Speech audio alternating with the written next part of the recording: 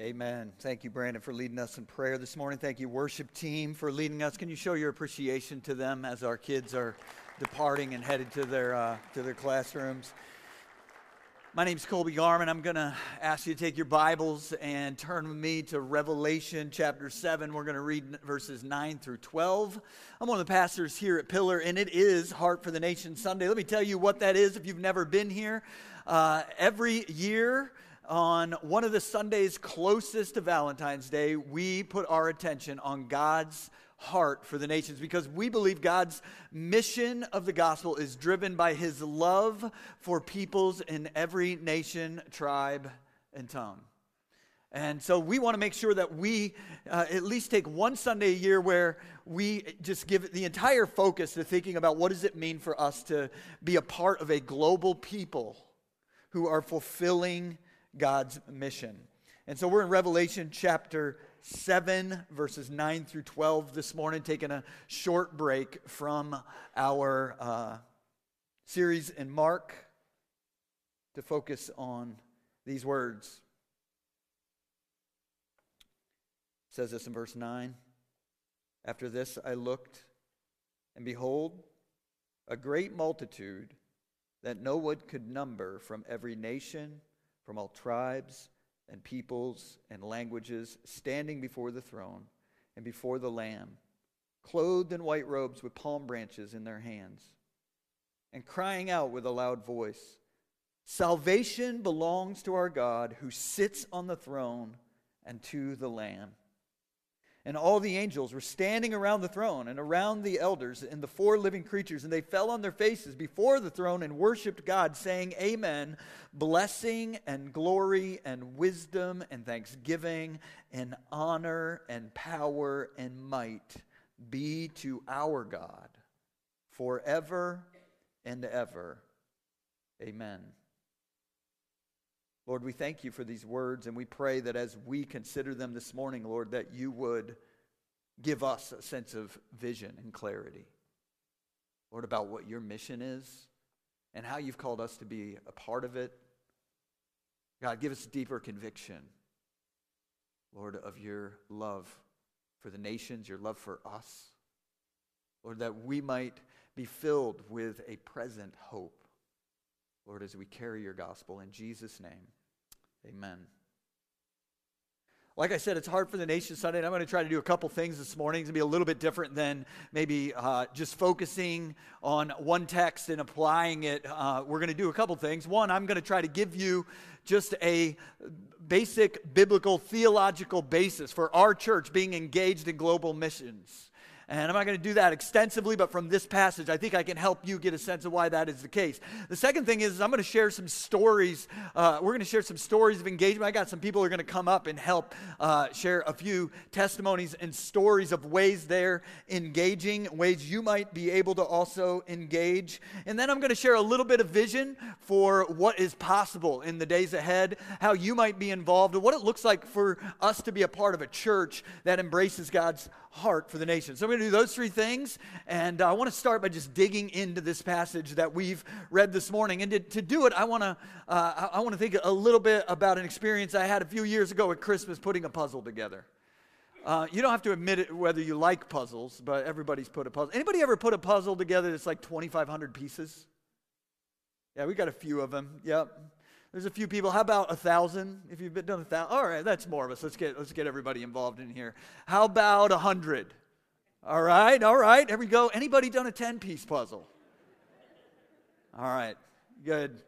Yeah, well, a couple years ago at Christmas, we were out there and they decided to get this big puzzle out, and I've got a bunch of nieces and nephews and my parents, and like I said, it was like 1,000, 1,500 pieces. I'd never done a puzzle that big. I don't really have the attention span for that. But, every now and then I would kind of walk by, and I wasn't even I didn't have a picture.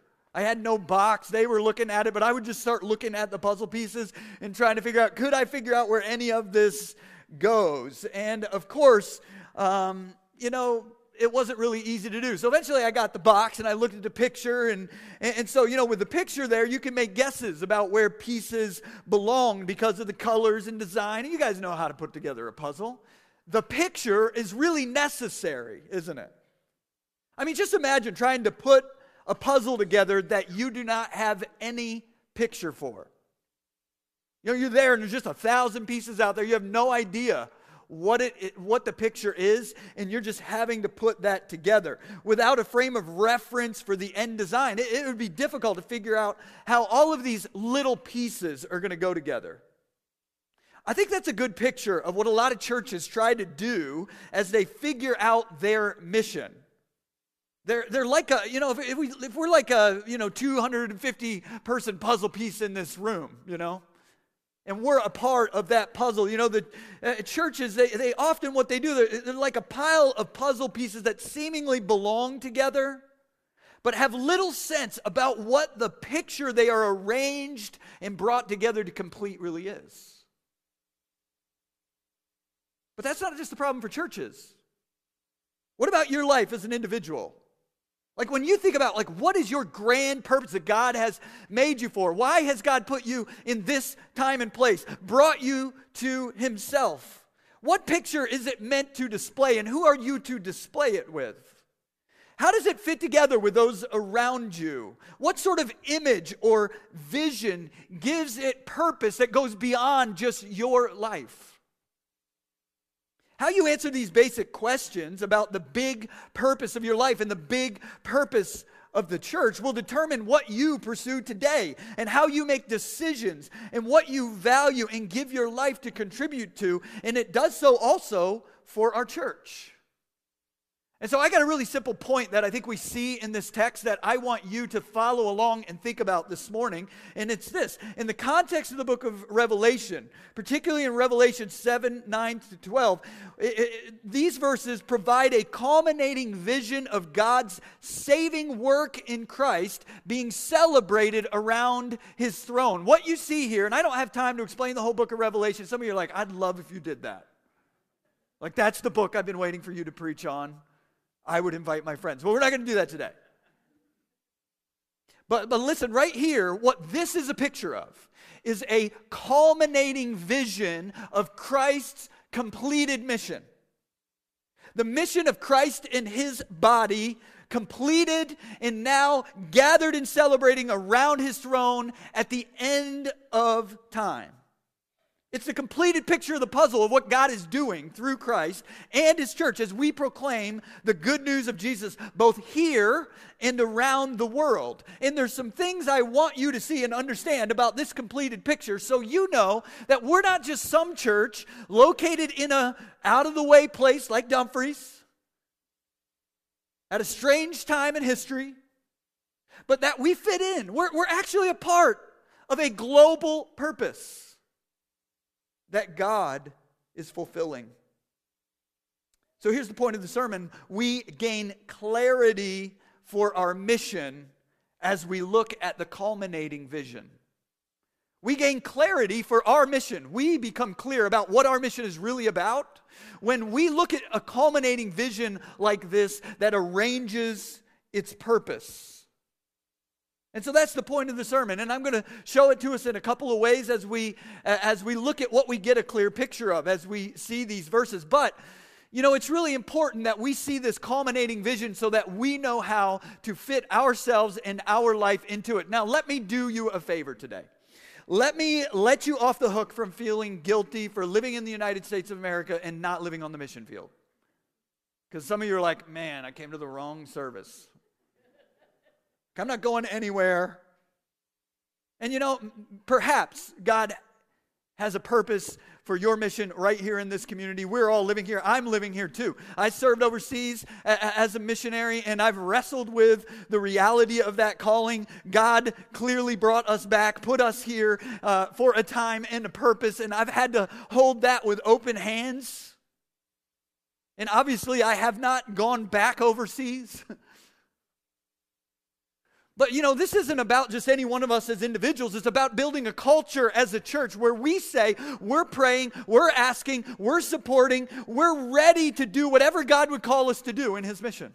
And we know with clarity what that mission is globally, so we know how to participate locally. Your ability to participate in a life-giving, mission-sending, and supporting body is dependent on you having the clarity that a picture in this passage presents to you. And so we gain clarity for our mission as we look at the culminating vision. Here's the first way we see it. In this passage, we get a clear picture of our people. We get a clear picture of our people.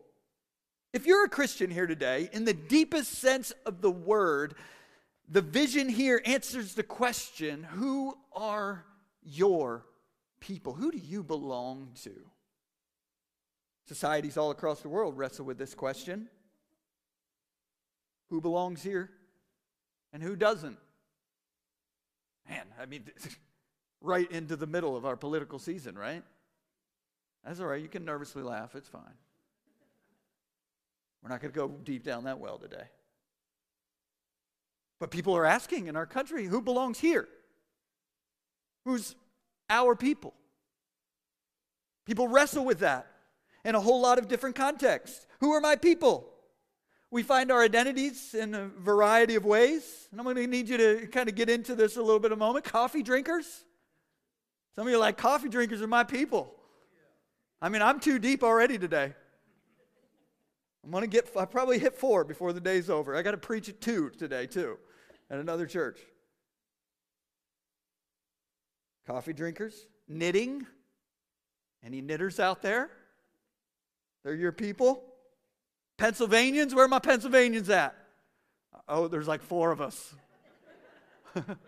Texans, any Texans in the house? Yeah, see, I know, it's so hard. You guys always come strong. Maybe you're like, Texans are my people. Dunk contest fans? Anybody watch it last night? All right, I got a couple of them in the house. Marines? Where are we at, guys? Come on. I'll say it again. Marines? All right. I thought I'd get better at that. Apple users? Yeah, sports fans. A few years ago, I went to this, I was in Gaylord National Hotel in D.C. We had been to a children's museum with my brother and his kids, and there's like 12 of us rolling in there, and we walked into something called KatsuCon. Does anybody have any idea what that is? It's like an anime convention, and everybody was dressed up as their favorite anime character. And I might even be wrong. Maybe it's not anime. Maybe it's got this like really specific category. But those people had found their people. And I wasn't it. Let me just tell you that. It's not my people. But for some of you, you're like, this is my people. We gather around a common history, around a common ethnicity, around a common language, around a common national identity, around a common struggle, around a common cause. But listen, this passage shows us something, that when the day comes and God gathers His people around His throne to celebrate His work in history through Christ, they will find a unity not by demoting their identity and background or leaving their heritage or culture at the door, but by elevating a new identity.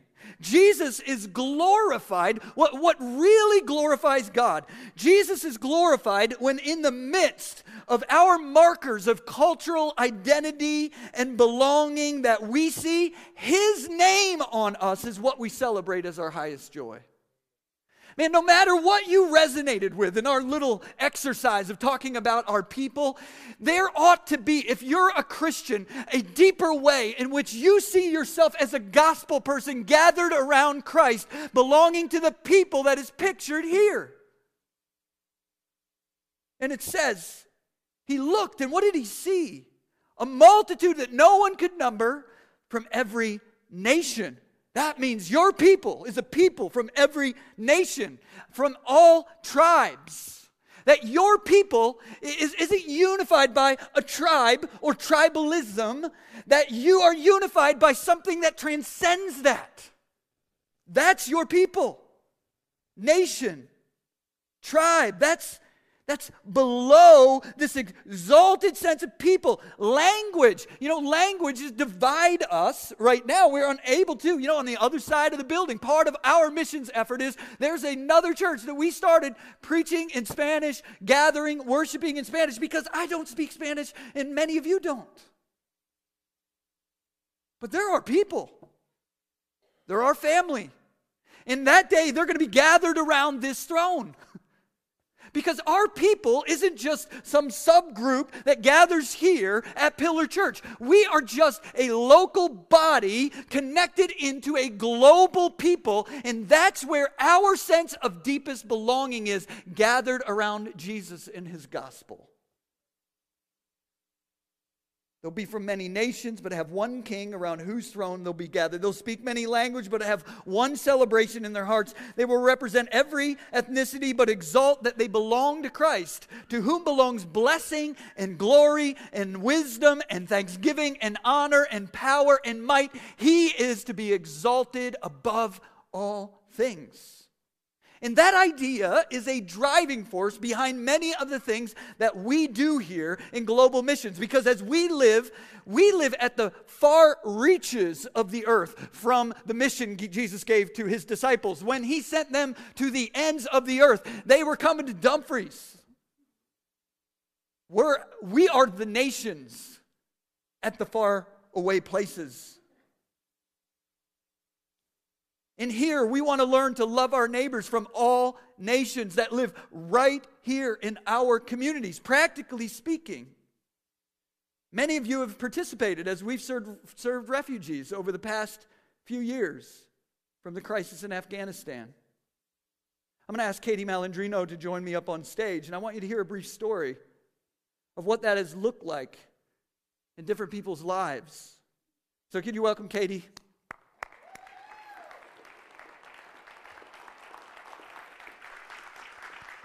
Because as we think about who are our people and who are we called to serve, we know that we live in a diverse place where God has brought the nations to us. And so we have a ministry called Nations to Neighbors, where we serve refugees in our community.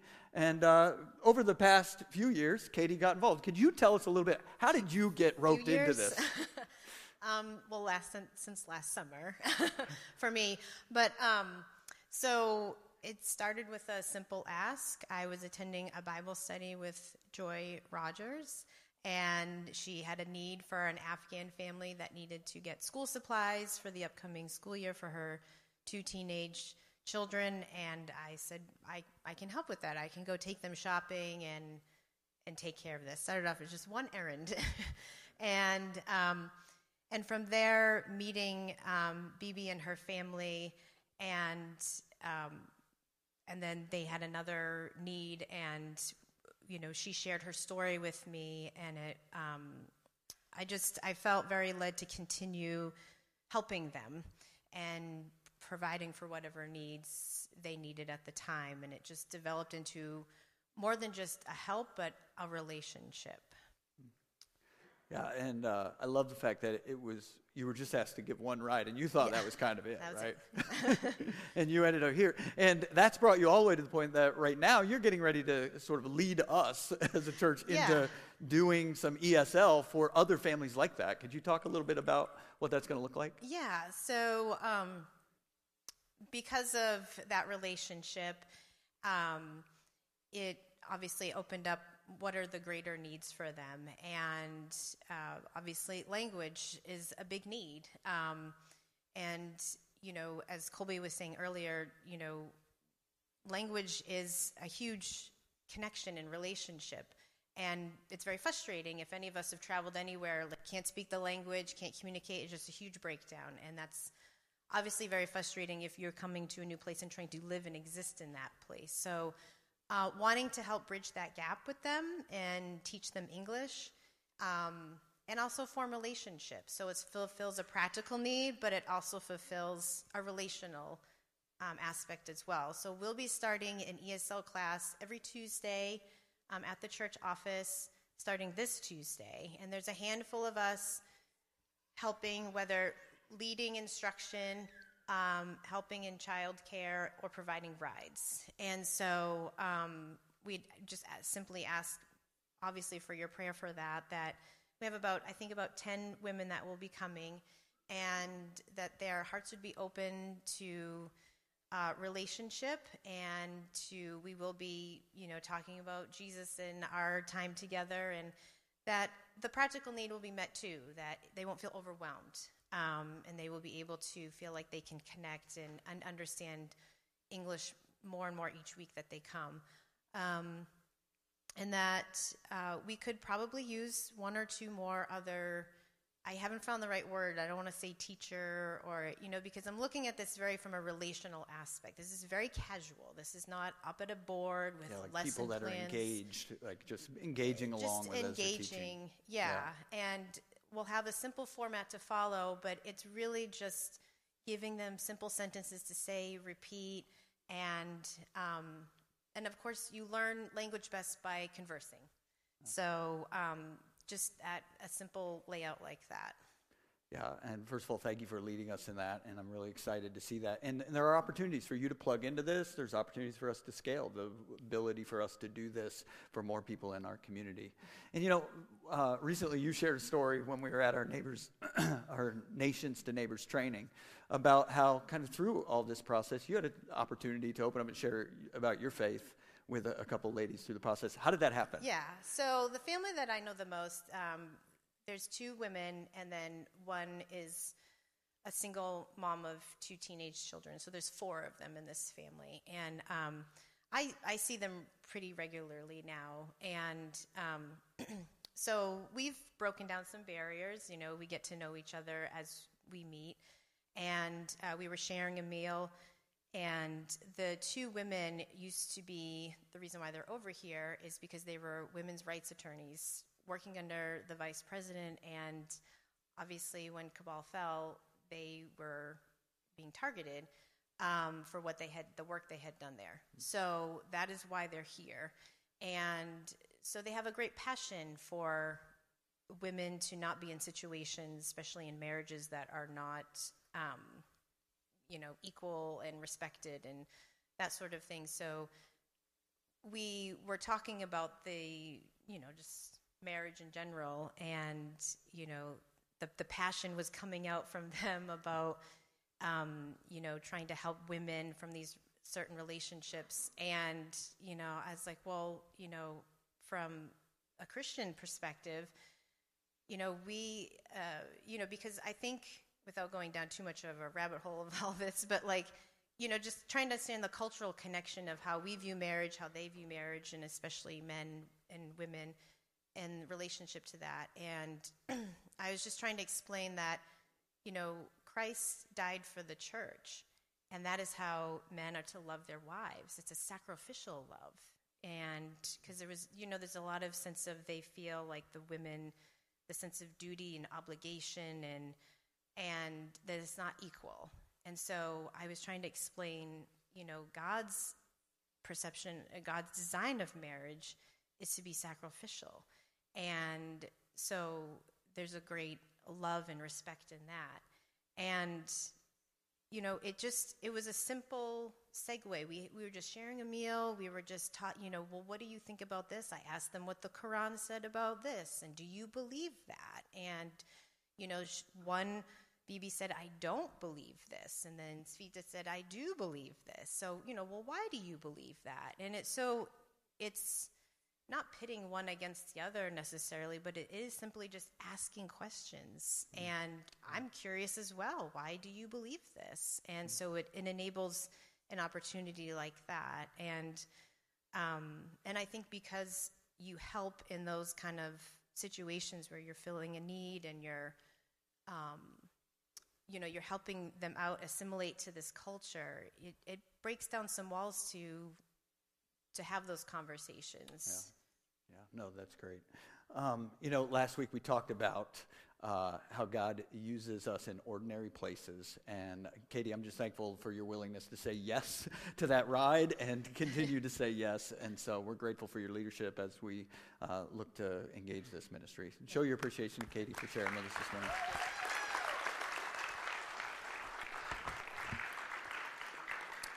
Second thing we see in this passage is we get a clear picture of our purpose. You know, if we think about who our people are and who we're called to serve, now we look at this, we get a clear picture of our purpose. We're prone as people to make rather clear and simple things overly complex. The end vision does not just come out of nowhere. This picture we see of these people gathered, it's a very simple answer to how does this happen?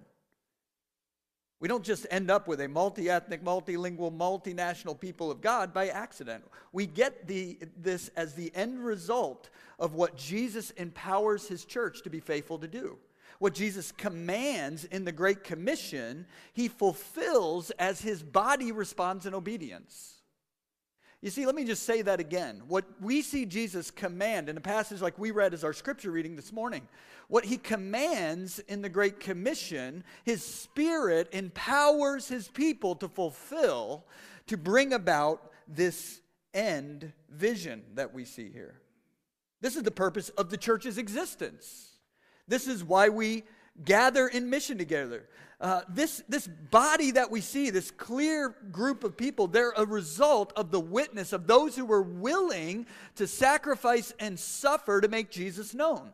They're a result of the church's faithfulness to the Great Commission. Now remember, John, if you don't know this, in the book of Revelation, John is writing to an early church that is spreading the message of Jesus, spreading the gospel, just like we read in our scripture reading about this morning, in an explosive manner. But they're also experiencing genuine persecution, sacrifice, and suffering. They're not the most powerful movement. They don't have influence over the emperor. And this vision is part of a book that is intended to assure them that God will keep his promises and they will see and taste the victory of the resurrection and the fulfillment of Jesus' mission to the end. It's written to remind a group of people of what Jesus said, that the gates of hell will not prevail against the church. So they should not shrink back from the passion of pursuing the mission of Jesus. He will empower them. Now we see this very clearly in the Great Commission's passages. There's 5 really clear ones in the New Testament. I'm going to focus this in on 2 of them to gain a sense of our really clear purpose that is shown to us here. But we could also look at Acts chapter 1 and the verses in and around verse 8. We could look at John chapter 21. We could look at the end of the Gospel of Mark. But here, I just want us to look for a moment at Luke chapter 24 and Matthew chapter 28. In Matthew chapter 28, I want to highlight something. What it says, and Jesus came to them and said, all authority in heaven and earth has been given to me. Go therefore and make disciples of all nations. If you're an underliner in your Bible, I would encourage you to underline that phrase, all nations. I'm going to explain it in a minute because it then shows up again in Luke chapter 24. Let's look at Luke chapter 24. He opens their minds in verse 45 to understand the scriptures. He says to them, thus it is written that the Christ should suffer and on the 3rd day rise from the dead, and that repentance for the forgiveness of sins should be proclaimed in his name to all nations. So there it is, twice. He's talking about the nations. That means if we want a clear vision of what Jesus guarantees, calls his people, sends his Spirit to empower, if we want a clear vision of that purpose that we are to accomplish in this church and in every church, it's a disciple-making, church-planting movement that presses onward until Christ is worshipped among all peoples to the ends of the earth. That is what God calls his church to be. And so, the picture here is the fulfillment. What we read in Revelation 7 is the fulfillment of obedience and Spirit-powered work that Jesus commissioned at his resurrection. They tie together. He sends them to all nations. And in the end, we see that through the empowerment of God's Spirit, that the church carries the gospel to all nations on the backs of faithfully obedient disciples who are willing to proclaim it. And God's called us to participate in that mission. So the picture here is the fulfillment of Christ's purpose for the church, no matter what comes against it. If Jesus commissioned us for it, if the faithful have suffered for it, if the power of Jesus is devoted to sustaining and completing such a mission, we cannot repurpose ourselves for some other design without losing our way, which means we can't come up with our own mission separate from Jesus' great commission to all nations and not lose our way as a church. And that mission is to multiply disciples among all people groups to the ends of the earth. The clarity of the mission is described here by the phrase, to all nations. What is meant here by all nations? We don't often reflect on English words that seem familiar. The Greek word is the word ethne. The phrase is panta ta ethne, all of the nations. And we're talking about people from every tribe, language, people, and nation. The end vision fulfills and shows us what is meant. And what we're really talking about is every people group. Missiologists, people who study missions, missiologists use the term people group to describe this word. Now, I'm not going to belabor the point, but here's a good definition of what it means to carry the gospel to the nations and who we're talking about. Here's what we're talking about when we're talking about a people group. I want you to kind of tie into a few ideas in missions that should drive us and compel us, that should shift how we think. First, what is a people group? A people group is the largest group within which the gospel can spread as a church planting movement without real barriers of language and culture. So here when he says nations, notice he's not talking about geographic entities. He's talking about peoples. The best way to translate it would be among all peoples. Well, what here is a people? What is an ethnicity? Well, here we have ethnic linguistic people groups defined this way as a group of people who can gather around common language and culture, who don't have barriers of meaning, so the gospel can move through it and establish it among them. So researchers believe there are 11,730 distinct people groups in the world, of which 6,692 are considered unreached people groups with the gospel. 6,692 unreached. Well, what do we mean? So what we got here is people group. We've got this single group, which is a container of language and culture that the gospel can move through unhindered. There's 11,000 plus of them. And research shows that about 6,600 of them are considered unreached people groups. When we talk about an unreached people group, we're not just saying there's a lot of people among them that don't know the gospel. It's actually a technical term. Unreached people group means that there are less than 2% of those people that are devoted to following Christ. Less than 2% of those 6,600 groups. That percentage, 2%, is a research percentage. It's the level above which a self-sustaining movement can take root. It's what we call the indigenous movement line in missions. So you get over 2%, they start to be able to resource and empower themselves for the gospel to move through that people group. Under 2%, they need other people from the outside to continue to press in to help sow gospel seed among that people group and see churches planted. And so when we talk about an unreached people group, not just a low-reached people group. An unreached people group is below that 2%, which means somebody needs to answer the call to resource that place with the preaching of the gospel to give people access to hearing it so a movement can happen. So that's what we're talking about when we talk about an unreached people group. Now, there's one more term I'd like you to understand is unengaged, unreached people group. There are about 3,000 plus of those 6,600 that are considered unengaged peoples around the world. I know it's hard in our technological time with cell phones and everything to imagine there are people who have no access to the gospel of Jesus, but this is what we're talking about. When we say they are unengaged, we mean that there has been no church planting work in the past 2 years among this unreached people group. That there is no known effort to engage them with the gospel. So the clarity of this mission to reach the unreached people groups of the world is what fuels the heart of missions. And I want you to understand it because it is what stands behind important decisions about who we are as a church and what we celebrate. I want you to have a biblical theology to make sense of why some people would answer the call to uproot their lives from the comforts of what they know to go live among a group of unreached people to make Jesus known. I want to make sense of why it is critical for us to support them when they do.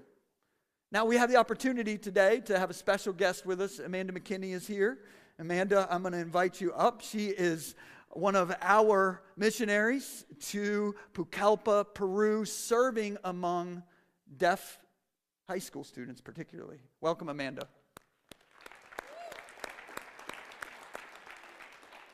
Amanda's going to share a little bit about how she answered the call to do this very thing. So I'm going to give you the podium. That way you can have that. Good morning. So hi, as Colby said, I work with the deaf community who, if you've looked at the list of unreached people groups, they're on that list. The deaf community of every spoken language is now on the list and recognized as its own people group, and the majority of them are unreached because of, as you've mentioned, the language barrier. Many of them don't even have language, and so someone has to go and teach them their own language, which is sign language, and then educate them and share the gospel with them. So the Lord worked in my heart as I was a college student is when it first started, and I was exposed to the concept and the idea of working with the deaf in Peru. I had a teacher who was actually involved with ministry with the deaf in Peru. And so years later, that was when I was first exposed to the concept and the idea, but the Lord didn't have me ready for that yet. But years later, I was working as an interpreter, a sign language interpreter in the D.C. metro area, and I fell in love with the language. I fell in love with the people, and I just started actively seeking the Lord's will for how to use it to serve Him. He had to grow me a lot in being willing and open to go wherever He wanted me to go and do whatever He wanted me to do within that ministry. But as I sought Him and sought to be willing and looked into whatever door came along and possibility, Peru kept popping back up. And the Lord connected me with individuals who were leading trips to Peru, not working with the deaf, but it brought Peru back on my horizon and in my thought process. And as I was actively seeking Him over a 3-year period of Lord, I want to serve You with this. I want You to use me in a more active gospel outreach opportunity in ministry.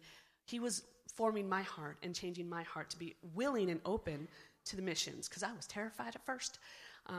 The idea of being dependent on others and on going out alone, because I've been single my whole life, so it gave me the freedom for one, but also it's terrifying if that's not what the Lord wants for you.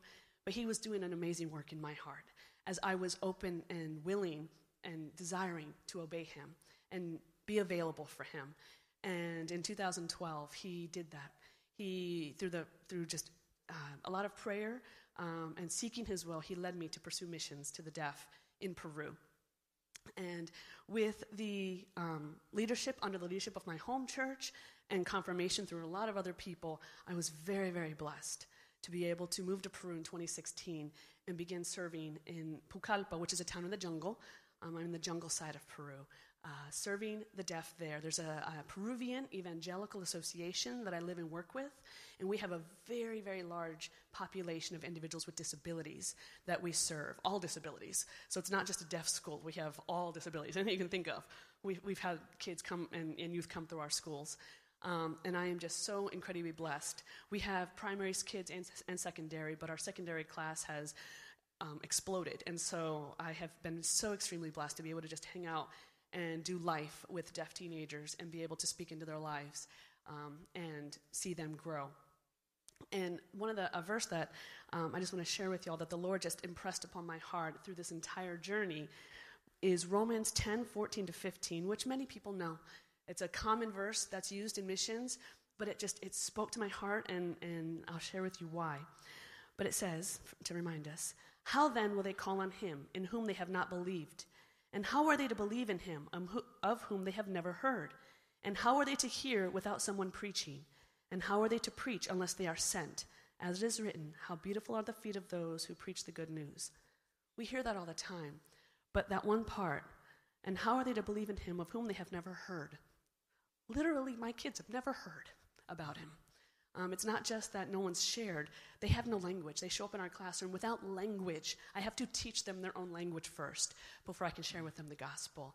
Their own families don't know how to communicate with them. Their community doesn't. They're very isolated. And what a beautiful extension of the gospel to be able to not just go in and share the gospel because we know their language, but to teach them their own language and be able to go in and input into their lives and let them into your life and be able to be an example of Christ to them and see them transformed. And I've been doing this. The Lord's blessed me to be able to be on the field now for 8 years. And I have grown, I feel, more than these kids. I've been very blessed to see 5 of the youth come to know the Lord in my time there. And they continue growing. It's amazing. But I feel like I've grown more than they have. As the years progress and I continue to seek to obey him and honor the Lord in everything that I do where he has me, which happens to still be in the jungle, I have been immensely blessed by those that I went to serve. They have become my best friends. Their parents have become people that I do spiritual warfare with. And it's been a huge blessing to me, I think way more than I've been to them. Through being obedient, open, and present where I am, I have learned to be available for the stream of interruptions in life that just cause us to pause. I'm like, I don't know if I want to do that. Literally, that's where the most beautiful moments of mentorship and discipleship happen, is when you allow and are open to the interruptions. When someone shows up at your door, when all of a sudden my goddaughter wants to have a conversation at 10 o'clock at night. She's a night person. I am not. But being open and available to that is one of the most beautiful moments of connection and just speaking Jesus to them has been allowed to happen. I personally have grown immensely in patience, love for others, empathy, just understanding, and so much more through being obedient and just trying to be present and obedient where he has me. And through growing in my reliance on the Lord to help me learn and adapt to all the differences and interruptions, I have been blessed personally with a more intimate, beautiful, and just relationship and faith with my Jesus. He has been so incredibly gracious and kind to me. But it was through just being available, being open, and seeking him, desiring to serve him wherever he wanted, and not putting my agenda first. So, wow, thank you. Amanda's in town on break and getting ready to transition back soon. Yes, you can have a seat. And she's here today. Listen, some of y'all ought to go spend some time with her and see what's going on, and we'd love to help you figure out how to do that. But I wanted you to hear examples this morning of what we're talking about. And it's a beautiful story she shared and testimony of this one fact that I've discovered too. When we participate in the mission of the gospel produces its fruit in us. And for some of you, your next sense of growth and the fruit really being produced in you is being willing to participate in that mission with God. So why does this theological clarity matter that we've been looking at today? Because every one of us are a piece of the puzzle. The puzzle at Christmas that I mentioned when we began ended up in a big disappointment. It turned out that there were pieces missing. We weren't able to complete it. It reminded me that with Christ, there are no missing pieces when it comes to the end vision. You may not yet know how your piece matters. It may not be going. It may be sending, supporting, praying, engaging at home to the people that God has brought around us. But we have this mission to complete this picture, and every one of our lives fits in. And what makes it significant is not our individual story, but the invitation of the Lamb to come and know the blessing and the glory and the wisdom and the thanksgiving and the honor and power and might of our God in his saving work as we offer our lives until every nation is gathered around his throne.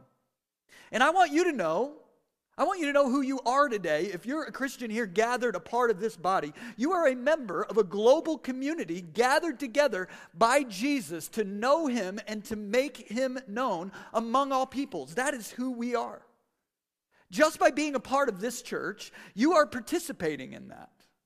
Here's what you've been able to be involved in by just being a vital part of this church. You may not have seen it. And because we have so much turnover, I think it's important to highlight and celebrate what God has allowed us to be a part of. You've been a part of sending 2 young adults currently thriving on the field in Albania and Macedonia. You've been a part of starting and supporting 2 growing church plants in Bali, Indonesia. You've been a part of the founding of the Iceland Project and the growth of Lofstoven Baptistkirke in Reykjavik, Iceland. Last year, we were able to support a team that ministered there alongside them. You've been a part of the support of Manda McKinney among the deaf in Pucallpa, Peru. You've been a part of strengthening the church, Chemin Nouveau, in Normandy, France, through 2 significant short-term trips the past 2 years. I just saw a picture this week of their last gathering, and I was blown away by what God is doing there. You've been a part of a Nations to Neighbors ministry that's given over $25,000 in practical support to refugees in our community, and countless hours of care and personal support that so many of you have been a part of fulfilling. You've been a part of supporting through our giving, our partners with the International Mission Board and 3,500 missionaries worldwide who count on churches like us for their resources to serve in the places that God has sent them. Because we are not just individuals gathered here today. We're part of a global body that God is gathering together to bless the nations with the hope and the fruits of the gospel. And by being a part of a local church that cares about what we've been talking about this morning, you get to be a part in serious ways of doing that and walk deeper and deeper into the different ways that you can serve. And so, this year I want to encourage you to think of a couple things that you could do next. This wasn't intended to be a sermon so much about all the things you can do, but about us having the heart to be ready for the things that God is going to call us. But there are 3 things we want to see happen this year, and I just want to mention those. The first is I want to see us engaged locally through ESL, like Katie was talking about, that we would do an effective job ministering to people in our community using ESL as we help people among our community from the nations become our neighbors and hear the gospel of Jesus. So I want you to be engaged in that. I want you to find out how you can support what Katie is leading. There's also opportunities to go internationally through 3 Iceland project trips. So we're taking a group of men, April 24th through 30th, to lead a men's retreat. Our youth are going in June. There's still a slot open of a need for a woman to go along and be a part, helping with our girls that are on that trip. And then in the fall, Lord willing, we'll be able to send a group of women to help lead a women's retreat. And so there's opportunities to go globally. We're going to be hosting later in the spring just a discovery day where you can find out the opportunities for going internationally through the International Mission Board. So I want us to explore those things and be a part of going.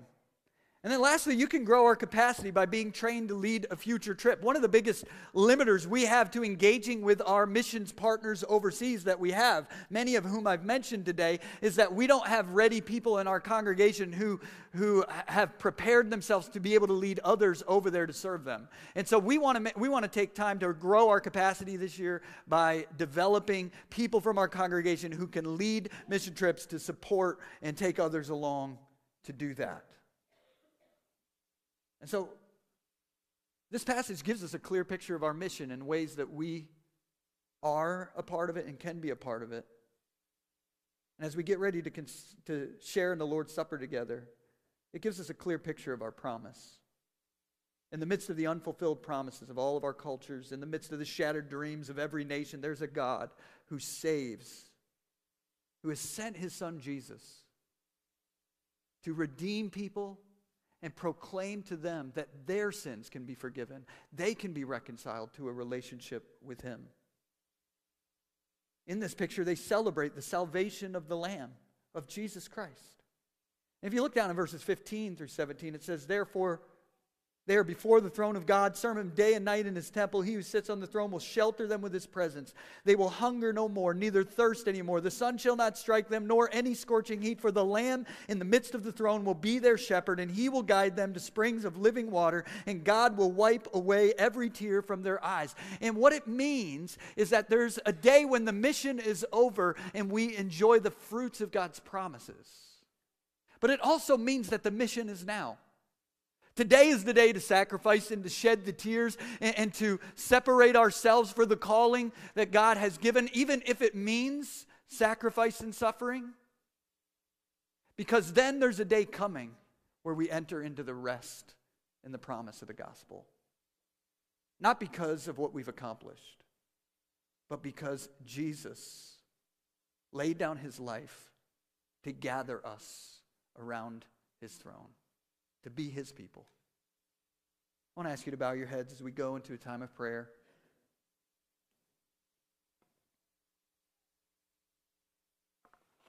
Lord, we pray that you would give us fresh vision and energy for how you want to deepen our heart for the nations as we've seen yours. Lord, I pray that you would be stirring even now in the hearts of each person here.